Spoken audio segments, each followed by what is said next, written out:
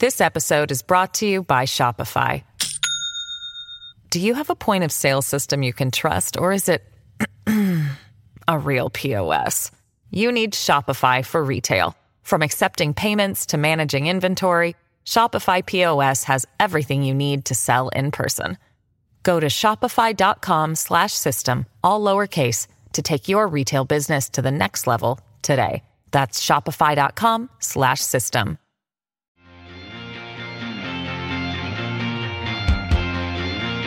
Hello and welcome to Useful Idiots. I'm Aaron Mate. And I'm Katie Halper. And we have an exciting show this week as we continue to live on the brink of Armageddon in these exciting times. Katie, how was your, near Armageddon going for you? I'm just not thinking about it, basically. Yeah, that's how I'm coping. You? Fair enough. Yeah, I think it's a wise choice. Yeah, it's wise. Well, luckily, we have the 4 food groups to keep us going. And this week, what do we have for Democrats Suck? So for Democrats Suck, we have an interesting little story that I came across from Braxton Brew on Twitter, who writes a lot about student debt.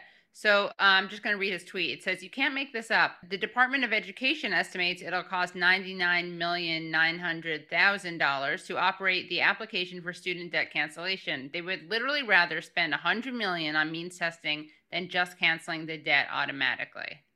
So, means testing is already a pretty disgusting thing for various reasons we can get into. But I do think it's interesting that it is so costly to administer means testing. So to cancel the debt, it's going to cost at least $99 million? Yes, that is it. That's true. That's what they're going to... Well, only because they're means testing. Right. Yeah. Right. And can you explain what that means to mean test for people who don't know? Means testing means you have to apply and you have to reach certain or meet certain criteria. A lot of people wanted this to just be across the board cancellation without having to meet criteria, which is, of course, what should happen, because when you do things like this, it's better to have kind of blanket cancellations, because then people are less stigmatized and it becomes something that's kind of a universal right, as opposed to something that only certain people can access. And that's what initially was billed as, right? It was supposed to be pretty much across the board with very few exceptions, right? But they kind of, then they're like, actually, we're going to make this only eligible for a small number of people. Yeah. It's really gross. Yeah. All right. But not surprising. Not surprising, because Democrats suck. Because Democrats suck, indeed. Yeah. Well, so for Republicans suck, look, a lot of exciting races right now ahead of the midterms. And we have an interesting one in Ohio featuring J.D. Vance versus Tim Ryan. And they had a debate where weighing in on the very, topical and divisive issue of drug criminalization. And this is what J.D. Vance, the Republican candidate, shared in terms of his thoughts. Okay, so one, I think it should be a state's issue. States should make these decisions. Second, I don't want anybody going to prison for smoking a joint.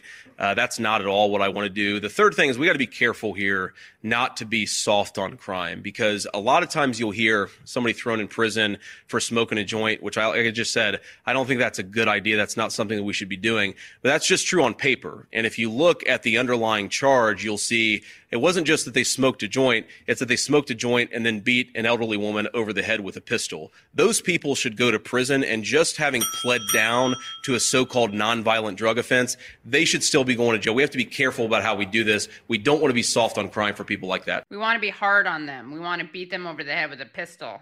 Hard on them. I've never heard of that before, where somebody beats an elderly person over the head with a pistol, but then pleads down to a marijuana charge. I mean, I don't know. If they do, good on their lawyer. Yeah, I mean, that's a fantastic legal skills right there. Yeah. If you can play down from that.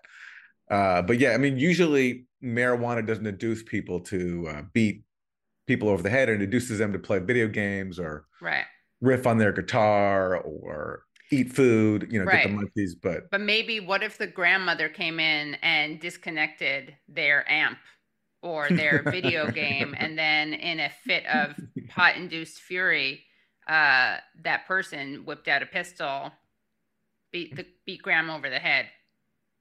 That probably was the very argument that won the case to be pled down. That's very convincing.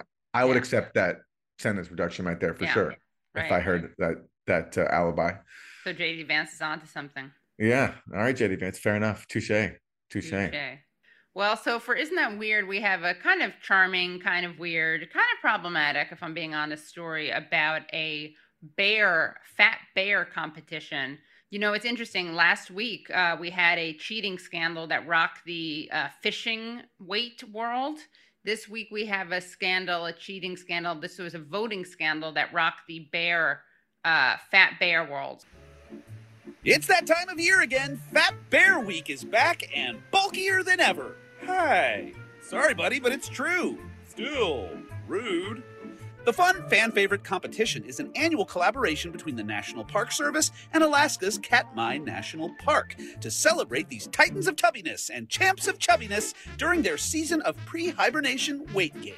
As always, voters can download a bracket of the hefty heavyweights going head-to-head, but this year there are some robust features as well, like an interactive slider that lets you marvel at the bear's amazing transformations, and even a junior fat bear competition that let voters wet their wild animal weight gain whistle ahead of the big fat main event. Now it came down to two chubby bears, but the winner of the competition was Let's show people who the winner was, Wilson. 747 is cleared for landing, introducing your 2022 Fat Bear Week champion. Let's take a look at this guy. He's pretty cute and pretty chubby. Looks pretty prepared for winter.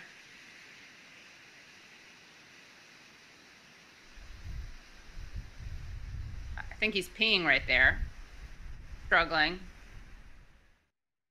Probably harder to lift himself up with all that extra heft. But there was a cheating scandal. Someone spam voted. And luckily, the people who run this competition were hip to it. They realized there was a spam issue. They realized that one of the bears' votes shot up very suddenly. And it could have actually destroyed the integrity of this election. But luckily, they were aware of it and they were able to spot it. They don't want to reveal exactly how the person did it because they don't want to train these cheaters. They don't want to give away any hints, but they were able to, they now include one of those like capture things where you have to write the word out to make sure that you're not a robot. So the good news is that we can be confident that the actual winner won. Well, that's reassuring. It is. Yeah. You know, I'm just wondering, you know how like when we refer to like powerful lobby groups like big tobacco, big pharma. So is the bear lobby, is it Big Bear? It is bear. It's big fat bear. Big fat bear. Yeah. Yeah. And I like that these bears are rewarded. I think this is good. It's not, it's not body shaming. It's kind of encouraging full figuredness. It's embracing it's encouraging bears to embrace their Rubenesque nature, which is important in this era of body shaming. No eating disorders for these guys. All right. So that's weird, but uplifting. This episode is brought to you by Shopify. Do you have a point of sale system you can trust, or is it a real POS? You need Shopify for retail. From accepting payments to managing inventory, Shopify POS has everything you need to sell in person. Go to shopify.com/system, all lowercase, to take your retail business to the next level today. That's shopify.com/system. Afford Anything talks about how to avoid common pitfalls, how to refine your mental models, and how to think about how to think. Paula, while certainly you can mess up on $1 million a year, it is far less likely than it is on $30,000 a year. Right. I would meet wonderful people that were struggling with a budget that was super tight. It was 100% you need to make more money. Make smarter choices and build a better life. Afford Anything, wherever you listen.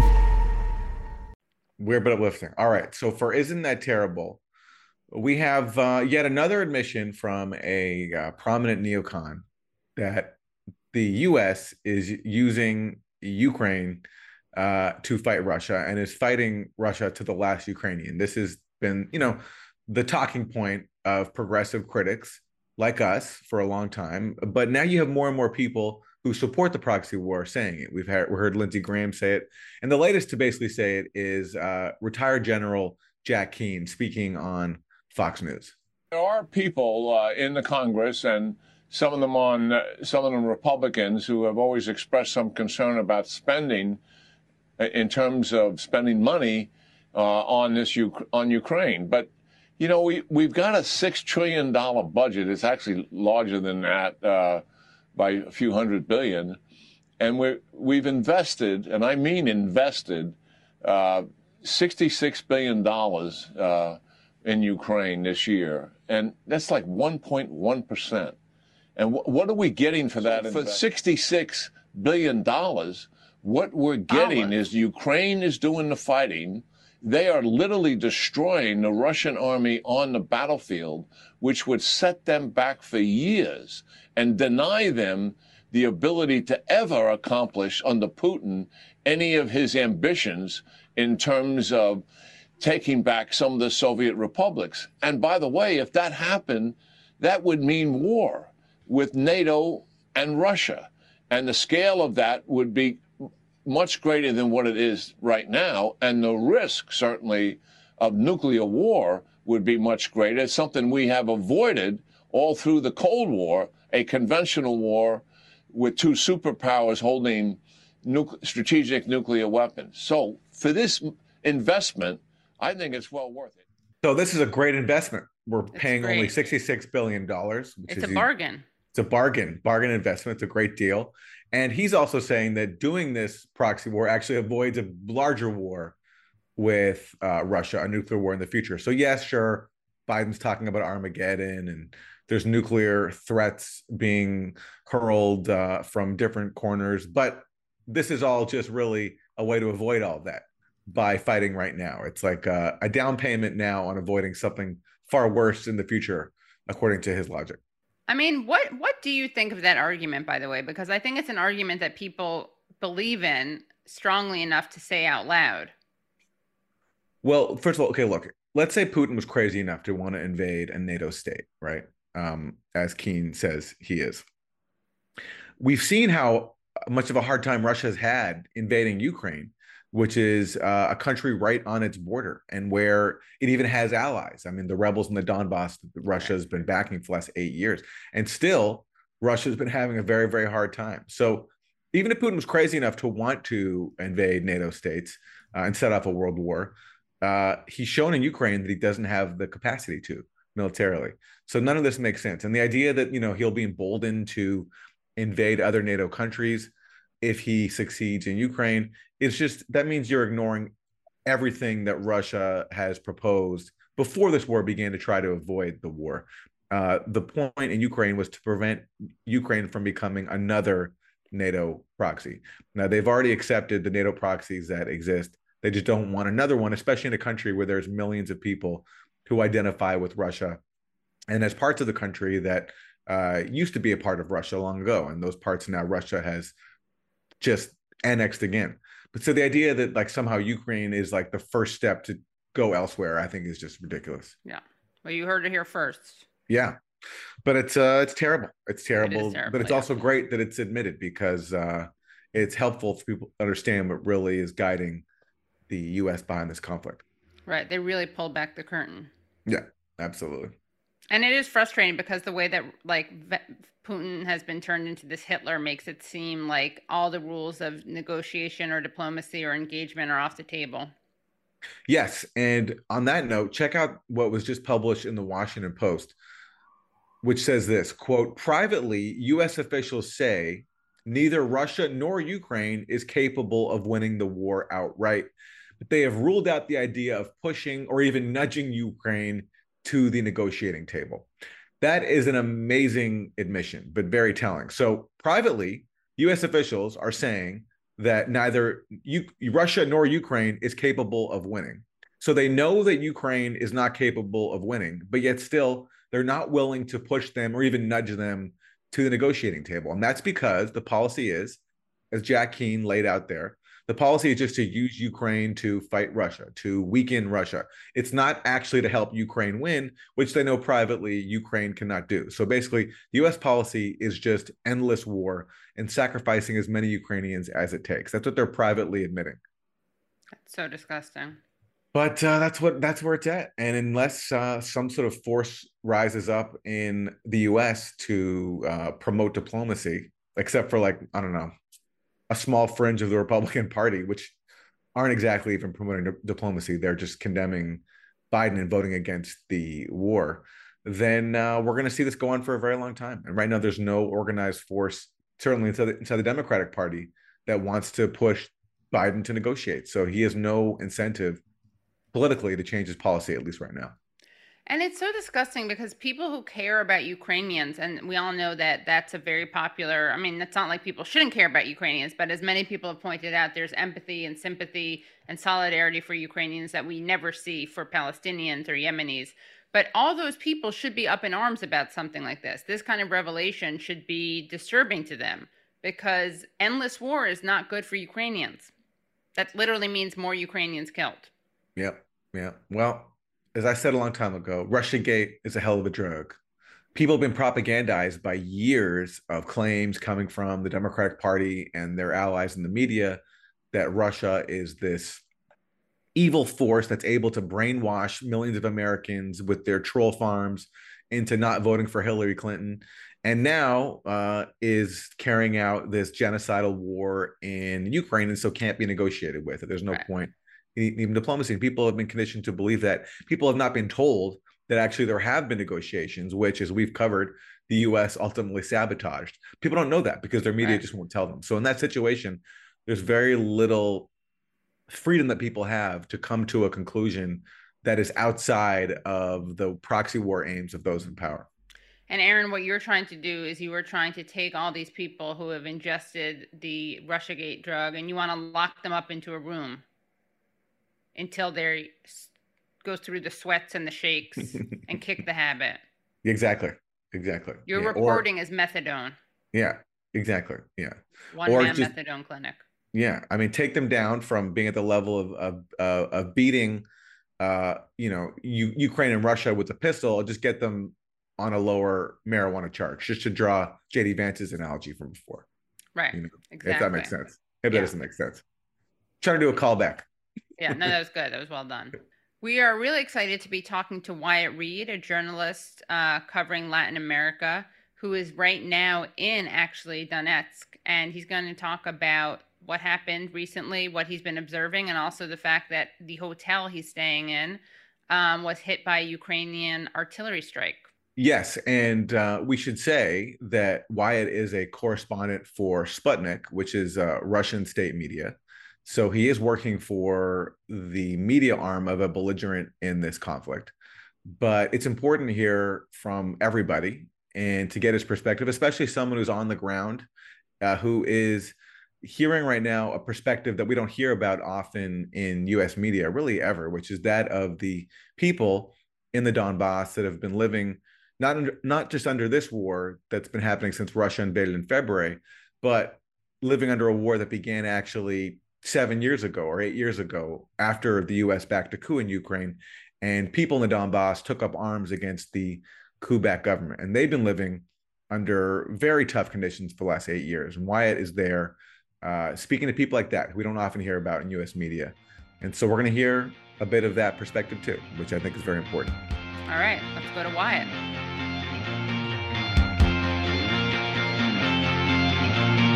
Wyatt Reed, thank you for joining us. Absolutely. I'm so pleased to be here. Thank you so much for having me. So Wyatt, you recently posted a video of the aftermath of a strike by Ukrainian forces on Donetsk, where you're reporting from, on your hotel. And you were just very close by when this happened. So let's go to a clip of that and then get you to tell us about what happened. We're here at the corner of Ottoman Street and Rova Ave, where a artillery strike by the Kiev regime just rocked this intersection. I was about 100 meters away at the time, and as you can see, the devastation is incredible. This is a normal occurrence for the people of Donbass, the people of Donetsk. They are living under this threat every day, and I just got a taste myself. I watched a massive explosion rock this corner, huge ball of sparks and flames here at my hotel. Shrapnel from the explosion shattered several windows. And that was pretty lucky. I feel pretty lucky right now. If I'd have been 30 seconds, a minute faster to get back to my hotel, I was walking back from a restaurant. If I'd been just a few seconds faster, I would have been killed. It's hard to describe this as anything other than terror tactics. This is fascism in action, and it's why so many people here are deeply appreciative of Russian forces, Russian Federation forces, for finally acting to put an end to this madness that's been happening for 8 years. 8 years of living with this. So, why? Tell us about what happened here. Where were you? Where this strike hit, and what the situation is where you're reporting from right now in Donetsk. Right. Well, in many ways, I think that the video kind of speaks for itself. I published that video in the immediate aftermath of basically my first physical interaction with the Ukrainian government. This was not my first interaction because 2 weeks prior to this video, 2 weeks prior to Saturday night, my first night in Donetsk, I was placed on the Ukrainian government's official kill list. It's called Mirotvorets. So this was my second kind of physical interaction with the Ukrainian government. And it was terrifying. It was really an impressive sight to behold, to watch up close and personally what people here have been living through for close to 9 years now. It's hard to put it into words. So when that blast went off, I had only been here for about 2 hours.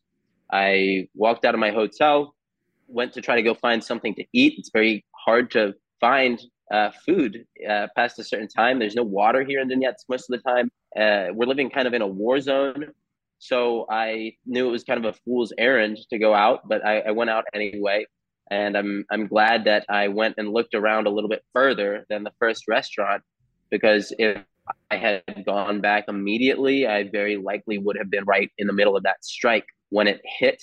Instead, I was about 30 seconds, maybe a minute away from the blast radius. I got to watch it from about 100 meters away, just this huge ball of, it was like a firework, the most terrifying firework you've ever seen up close, because instead of just shooting sparks, it's shooting hot bits of shrapnel all over the place. It shattered a number of windows on the hotel. Shrapnel went into the front door of the hotel. I watched this from a distance, felt it in my heart, in my body. I had glass rain down all around me from the windows above me that were shattered. And I just went into kind of fight or flight mode. I crouched down and I pulled out my phone and recorded the aftermath. It wasn't that video that we just saw. It was a video that I uploaded a few minutes prior. And, you know, maybe we could play that later. If not, you know, people can find that on my social media. But you really get a sense for kind of the terror that it's like that one experiences when they go through something like this. I'm basically just cursing constantly for about a minute and not sure what to do. I wanted to go run back into the hotel. I wanted to seek refuge. I think that's just kind of a human instinct, but I had to resist that urge because which was screaming at me, you know, with every fiber of my being, because people who observe the tactics of the Kiev regime will know this. Others may not, but they frequently employ a tactic that military personnel might refer to as a double tap, which is a follow-up strike. So they wait a few minutes for civilians to gather around to check out the devastation, for first responders to come, and then they strike again to take them out as well. So that was my worry. I didn't want to be caught up in a second strike that might have been coming.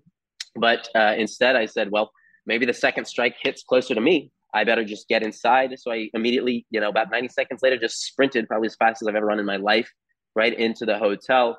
The rest of the hotel guests had already been ushered into the bomb shelter in the basement, and all of the staff was down there as well, except for the head of security, and he wanted to usher me in as well. But I wanted to stay up where this is happening and be able to record the reality of the situation. That's why I'm here. I'm here in Donetsk because basically the mainstream media refuses to come here. They refuse to come and show what's happening on the ground, this situation that people have been living through for 8 long years. There is no one else here really from the West. I can count the number of Western journalists on one hand that are here covering this situation. So I felt compelled to basically record the reality that all of these people have been suffering through for so long. And so I waited it out. I stuck it out. And then you saw that video that we just posted where I kind of explained the situation. And as I said, it's kind of hard to put into words what it feels like to be on the receiving end of one of those strikes, to be targeted by this. I do feel targeted personally. It's hard for me to know for sure that I was the specific target, although the fact that I had only been here for about an hour and a half, maybe 2 hours at the maximum, the fact that I had just communicated my location through WhatsApp 30 minutes to an hour before this happened. WhatsApp is a notorious app around here. People don't use it because they understand that it's a product of Facebook, which is obviously a US government-aligned tech service. It's filled with ex-CIA officials, ex-FBI officials. It works kind of hand in glove with the US government. So there's a sense that it's being monitored. I can't say for sure whether I was being targeted specifically as a journalist or whether all of us as international journalists who stay at this hotel were being targeted. But it was the third strike on this block in 2 months. Thank God no one was killed or injured this time, as opposed to last time before. Last time, at least I believe one civilian was murdered, was killed in what can really only be described as a terrorist attack. There are no military installations here in front of this block, in front of this hotel. It's a civilian area. So, to me, I think in some ways the video speaks for itself, but I feel personally incredibly blessed to have gotten a chance to see this from, I won't say a safe distance, but at least out of the immediate blast radius. I wasn't hit with any shrapnel. I wasn't killed. I wasn't injured. And when I came back inside, after everyone else came up, I got a chance to kind of decompress, and we ended up, me and other guests and other journalists and even the hotel staff, kind of standing around and drinking some whiskey and kind of discussing what had happened. And what I got from my colleagues and from, my friends, I consider those people friends now because we went through a pretty traumatic experience together. They said, "Welcome to Donetsk." They said, "You survived your baptism by fire. Welcome to Donetsk." And to me, it's just it's breathtaking. And honestly, I want to note that you guys are probably the biggest sort of American Western platform that I've been invited on. No one from Western media has really reached out to me about this experience. I think if this had happened on the other side of the front line, this would be something that was replayed in mainstream media for weeks. But instead, I've only really spoken to you guys. I've spoken to Russian media. I've spoken to a pretty big Indian TV channel. I've spoken to Iranian media. But it doesn't seem like anybody in the West really cares about, my near-death experience at the hands of the Zelensky regime. Except for, I know you've spoken to some smaller outlets, right? Yeah. You guys are the biggest one, but, I've spoken to Danny Haifang. I just got off an interview with him with the Black Agenda Report podcast. And, outside of you guys, it's this is it. Well, that's a reflection of the refusal in Western media to acknowledge the suffering of people in the place where you are, which is Donetsk, which along with Luhansk revolted against the US-backed coup government in 2014 and have been under fire for the last 8 years, as you say. But for people who aren't familiar with that history, you're saying that what you experienced is a taste of what people have been living under since 2014 in the area where you are. Can you give just us a quick background of what that experience has been like and why they've been under fire, why they've been facing attacks for the last 8 years? People here have been experiencing these attacks because they are perceived as being pro-Russian. They are perceived as being traitors to the quote-unquote Ukrainian cause. So they are subjected to these attacks as kind of a punitive measure, as a way of trying to punish them for their decisions, their refusal, rather, to submit to the whims of the regime in Kiev, really of the whims of Washington and of the United Kingdom, because that's really who kind of controls the situation. That's who pulls the strings. What we're witnessing now is kind of the inevitable conclusion, I would say, of not just things that have been set in motion since this civil war started in 2014, but really going back to 2006 is when I would kind of say this got set in motion, when the United States insisted and declared that Ukraine and Georgia would become part of NATO. And this decision to basically, at any costs, pull Ukraine away from the Russian orbit and into the Western orbit had some predictable consequences. And, it's not just me. As somebody, I work for Sputnik, and so I get frequently disparaged as being like a Kremlin puppet, a Putin propagandist. But it's not me who's just saying this, right? This is something that you can find from Henry Kissinger. You can find former heads of the CIA explaining this. Basically, the idea that Ukraine is the brightest of all red lines for Russia, that this decision, despite any potential consequences, to yank Ukraine away from some kind of sphere of influence of Russia and pull it back into the Western orbit, this is something that people have been warning against a long time. Those in the know understood that this was kind of a declaration of war, because Ukraine isn't just any country. This is not Iraq. This is not Afghanistan. This is not Syria. This is not Libya. This is not some country far off, 5,000 kilometers away. This is right on Russia's border. And more importantly, this is the country, this is the entity through which the most recent invasions of Russia by the West have come, be that by Napoleon or be that by Hitler. Every time the West wants to invade Russia, they use Ukraine.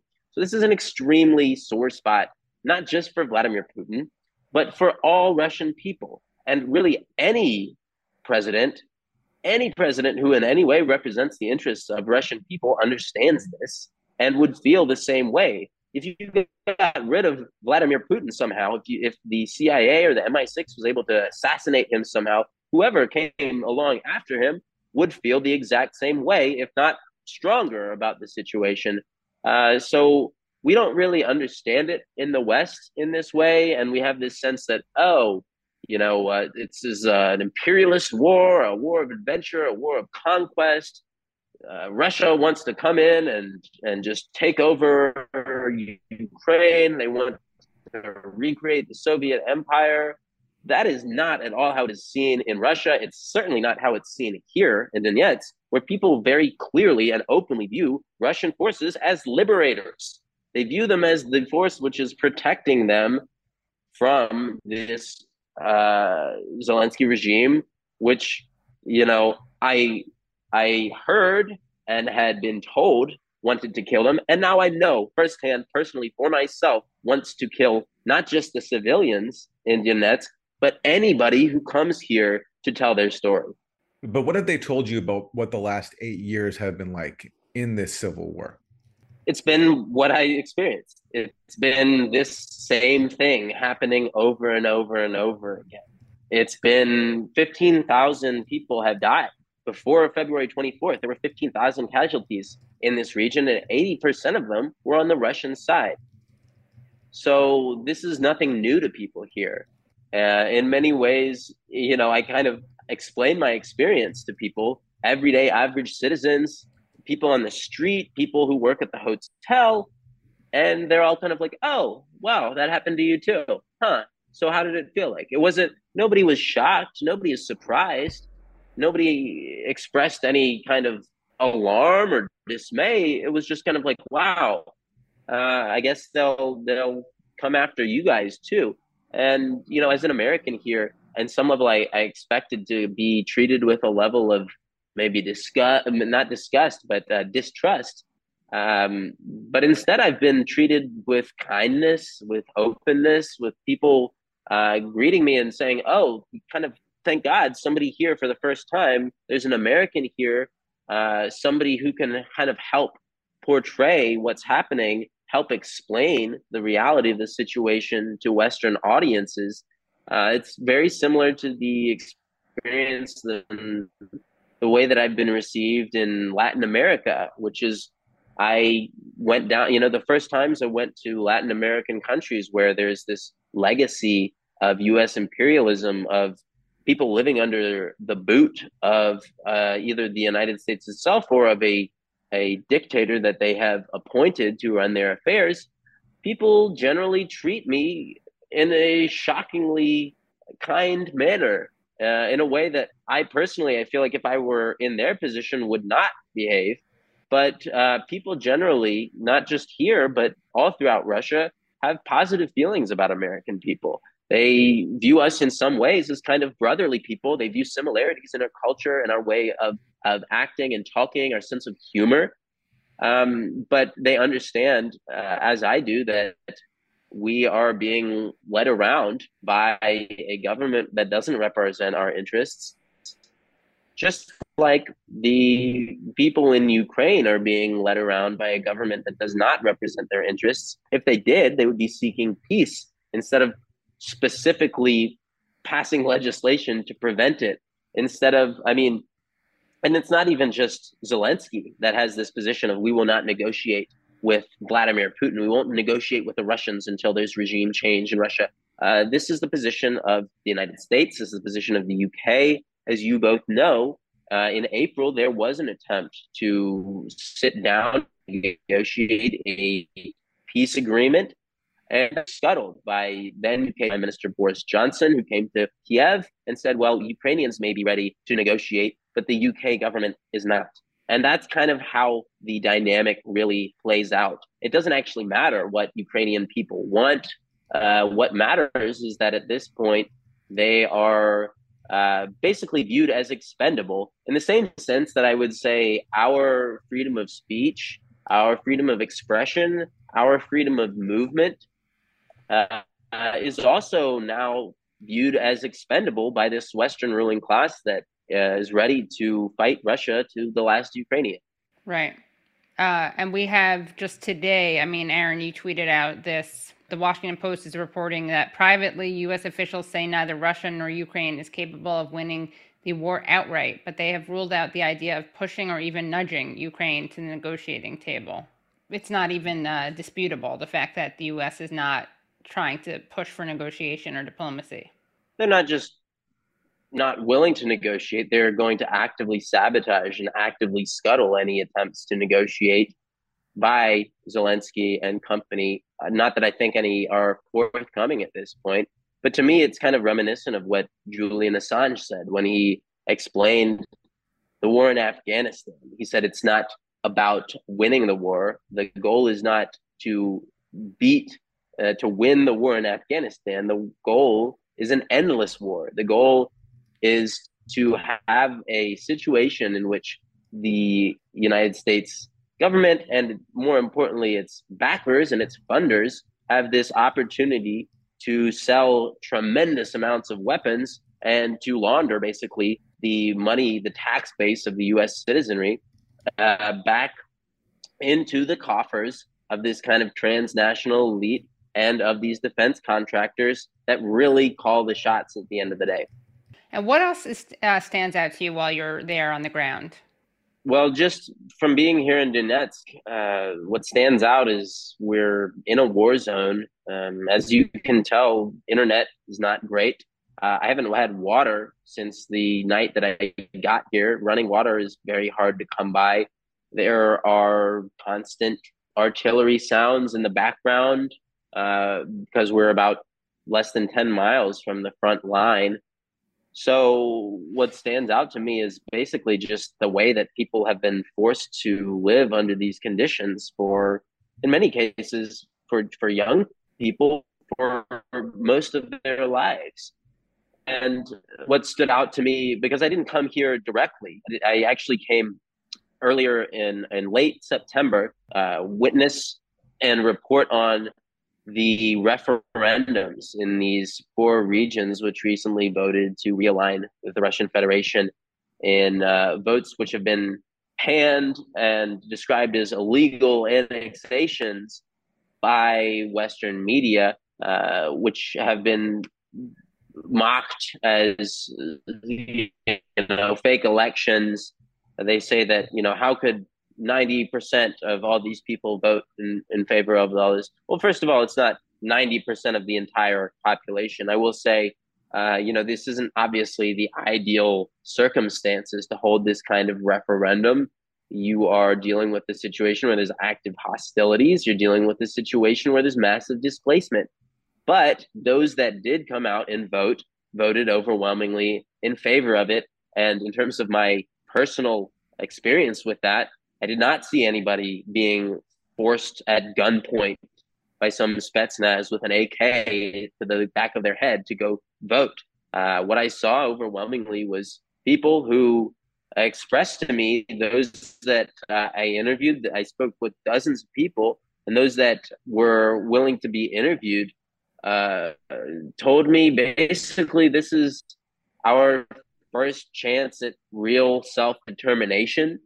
They said that we have been deprived of our basic liberties, our basic ability to function as human beings. We haven't had access to food and jobs and water and education, roads, energy, gas, all of these things that people in a modern society expect and need to survive and to thrive.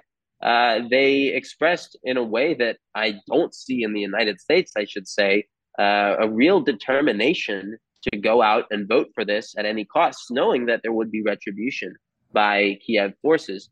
So my interactions with them were very emotional. I spoke with a woman and her 81-year-old mother who both broke down in tears about 45 seconds into my interview with them.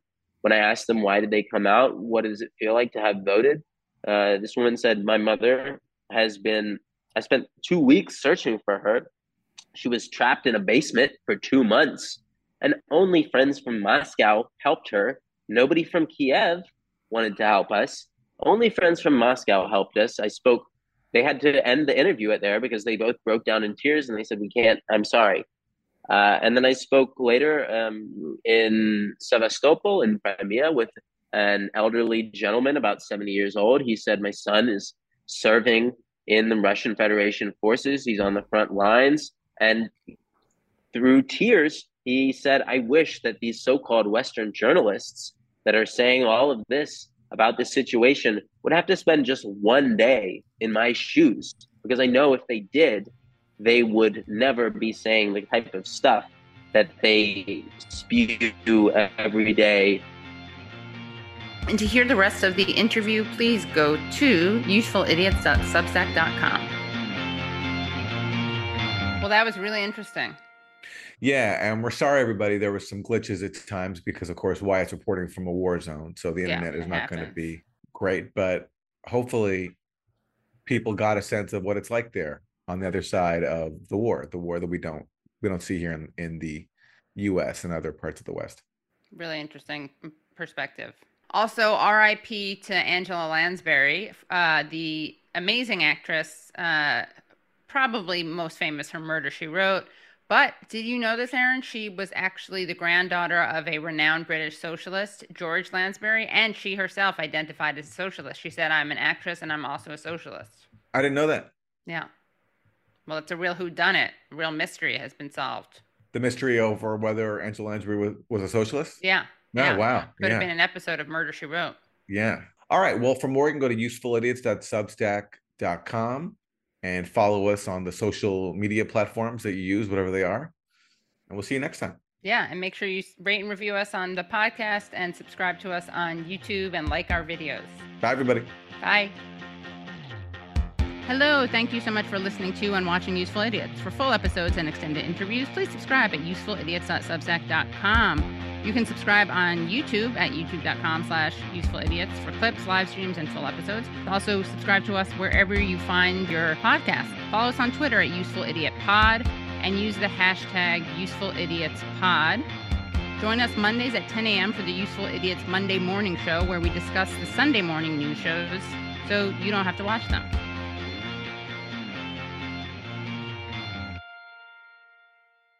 The Bigger Pockets portfolio of podcasts are worthy of your investment. We're having a real conversation as real estate investors. New episodes available every day. It's important to buy where it makes money and not necessarily where you want to travel to. Bigger Pockets, On the Market, Rookie Real Estate, or Money Podcast. The purpose of flipping is to create more cash so then you can reinvest into other types of properties. The Bigger Pockets Podcast on YouTube or wherever you listen.